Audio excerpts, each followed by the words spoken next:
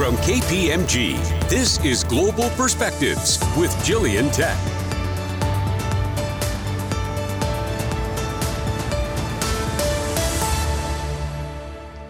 Hello and welcome to Global Perspectives, the podcast series from KPMG, which is focused on big international issues and inspiring leaders to create a more sustainable world where CEOs and their companies can flourish.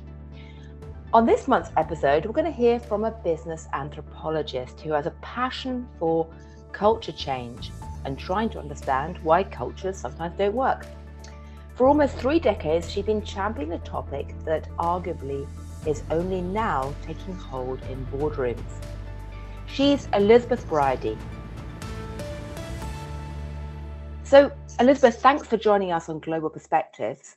And the topic I really want to talk to you about today is something which many company leaders are struggling with, which is that we live in a global world.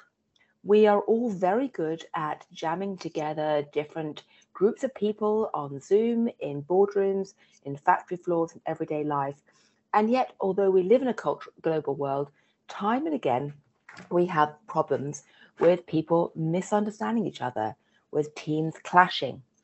So I'd like to start off by getting you to tell a little story which you first got involved with almost 2.5 decades ago at GM, looking at what happened when GM tried to put together a team of 3 different groups of engineers to build a car. First of all, what were you doing as an anthropologist there? What was your role? My role was to be an anthropologist and to try to understand what was going on within this vehicle program. The program was intent on building a small car that could be sold in various markets around the world. And so, as you said, 3 teams had been assembled, 2 from the US and 1 from Germany. They were located in Michigan, working together, and there were problems. And so normally when people say there's problems, you get the C-suite saying, well, listen, these teams aren't working together. Let's write a few memos and tell them all to collaborate and to hold a bunch of meetings to sort it out. What happened when you started observing as an anthropologist what was going on? Well, before I started observing, I found when I got there that a German guy came up to me and said, what are you doing here? And I said, well, I'm just trying to understand what's going on this vehicle program. And he started talking.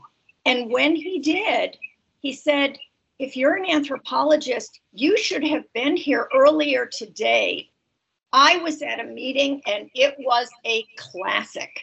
And when he said that, he pounded his fist down on the table. And I thought, something's going on here. The issue for this German man was that meetings were not being held the way he felt they should have been held. In Germany, or at least at this firm, Opel, at the time, meetings took place when you were basically ready to make a decision. And when you were at that meeting, there was a very strict agenda, and there were many meeting minutes that followed. None of that happened at this particular meeting, which caused frustration for him. So why didn't that happen? Because, meetings are one of these everyday corporate rituals that we all just take for granted. And we all think that everyone knows what a meeting is. Why wasn't the Germans' idea of a meeting actually playing out? It wasn't playing out because the Germans, like the Americans, assumed that everyone held the same kinds of meetings. So the first rule is don't make assumptions. You really need to pay attention, observe, and understand what's going on before you try to intervene and change anything. So how were the other people actually holding meetings? I mean, the Germans thought meetings should have an agenda, and you only had a meeting when everyone had decided everything already. What did the 2 other teams think about how meetings should actually take place? Well, one of the American teams, referred to as small car group, saw meetings as a chance to discuss and debate the issues. And so for them, they spent the good part of the day in meetings, and that was totally normal for them. That was how they got the work done. The other American team, which came from Saturn Corporation, didn't like to spend very much time in meetings. In that sense, they were like the Germans or the people from Opel. But they came together just to check in with each other and to see how they could build consensus. So that was the only reason for them to be at a meeting. Otherwise, they were off in their little working groups. So you had 3 different teams, all of whom had radically different ideas about what a meeting was supposed to be in the first place. Right. But nobody had actually stated or even thought to question the word meeting in the first place, because meeting is something that everyone tosses around all the time, isn't it? Yes, that's correct. And as an anthropologist, part of what anthropologists do is to try and look at our inbuilt innate assumptions about how things are supposed to work, what some anthropologists call the social silences, the things that we don't normally talk about. Did you see that as part of your sort of main role at General Motors, to go around and look at what people weren't talking about rather than what they were talking about? Yes, of course, because when you are an anthropologist, your job is to uncover what is going on. That is the real reason for your work. And part of what is going on is what's not going on. And so when you observe, you are constantly comparing back and forth with previous experiences that you've had with the particular group that you're working with, or with other groups, to try to understand holistically what are people saying, why are they saying what they are saying, and how does that compare with what they are doing, or with what they say they should be doing. So it's a kind of gap between rhetoric and reality, or the stories that we all tell ourselves about what we're doing and what we're actually doing at work, which can often be completely different. Yes, that's correct. So when you went to the different groups of engineers and said, okay, you keep calling meetings to try and solve your problems, and it's actually making the problem worse, how did they respond? Were they surprised, or did they deny it? Well, they needed to work among themselves because there were so many technical issues, engineering, design issues, manufacturing issues, and so on, business issues, that they had to have meetings in order to communicate information to each other. So that aspect of it actually happened.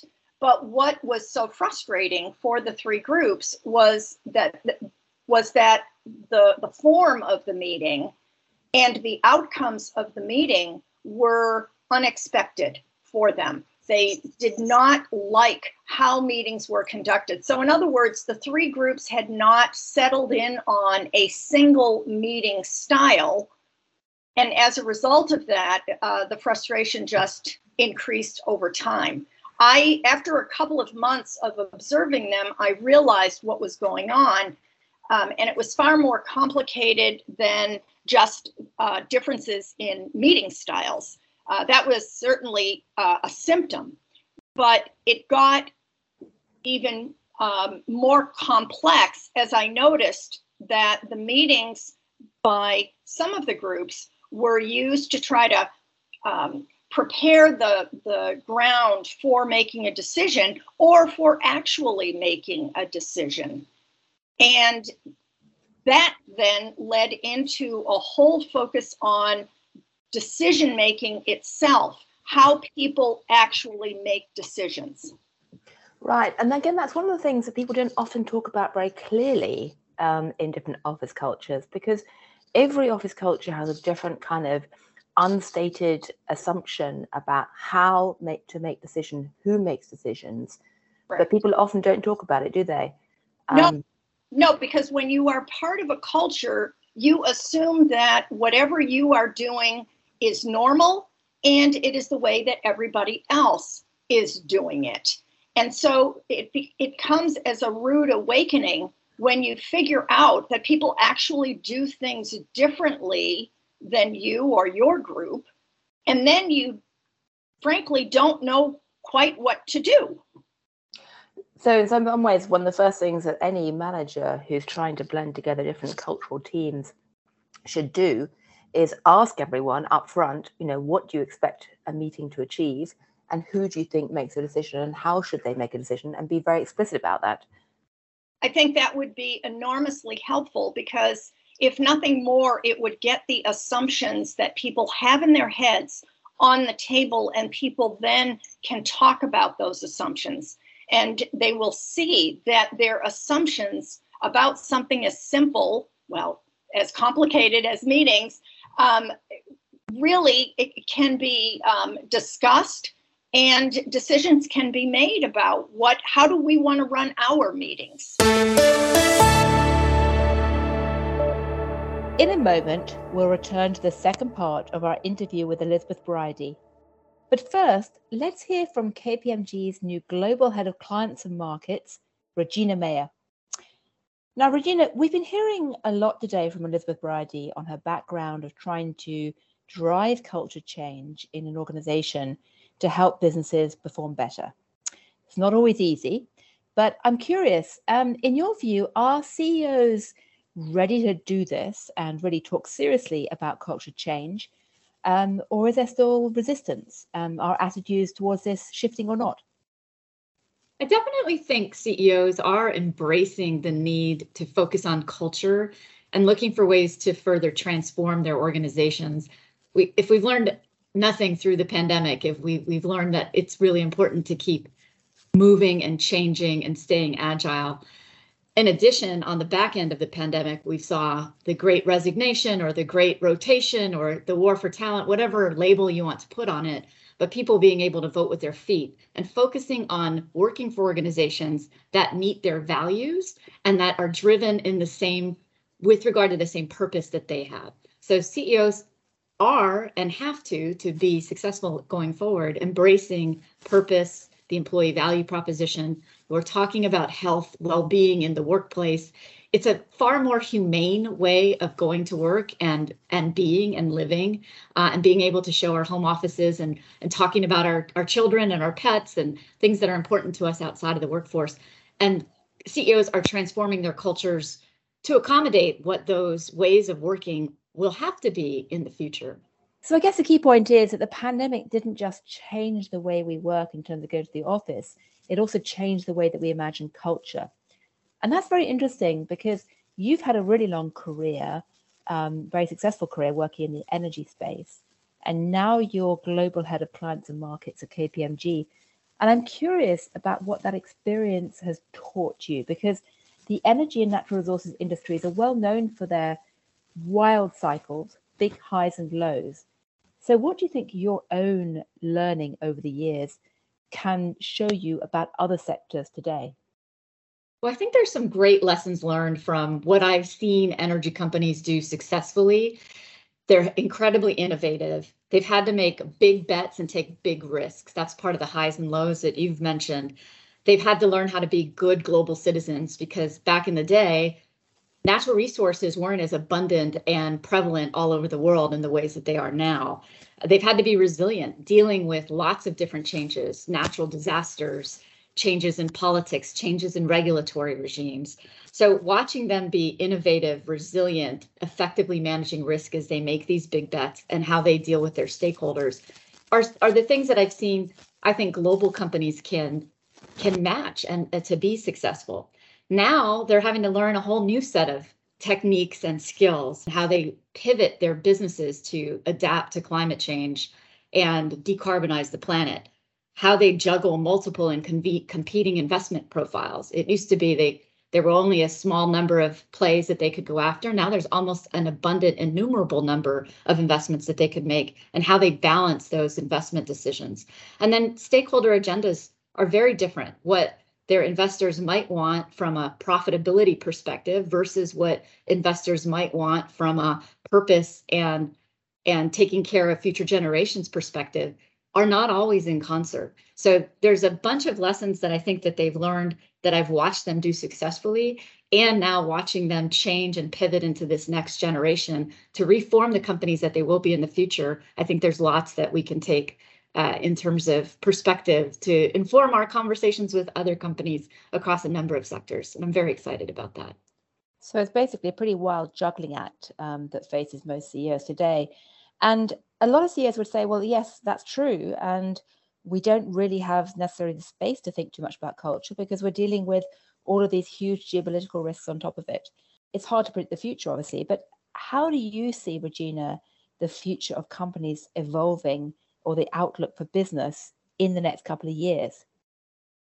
I generally am pretty positive about the future of business. And that's when I lift my head up and look from a broader perspective. If you just looked at a 6 to 9 month perspective, it's easy to get caught up in all the negatives that are just being thrown at us. Ever since COVID, we've really been in a state of almost near permanent crisis, and it's a crisis management. We sort of lurch from crisis to crisis. But when you take a step back and you look at how have we come from March of 2020 and how business looks different and how the world has adapted and how we're continuing to be successful and thrive, that's amazing, that transformation that we've all undergone. Not to dismiss the tragedy that we've all experienced by any means, but when I look at how agile and resilient corporates across the world are being, and the fact that we're really leaning into the humanity of what we do, the purpose of what we bring, and being better corporate citizens for much broader achievements, that makes me pretty optimistic about the future of business going forward. Well, that's a very encouraging note. And I think we can all agree that resilience and innovation are some of the key themes of the day. But thanks, Regina, for joining us on Global Perspectives. And now back to the second part of our interview with Elizabeth Briody.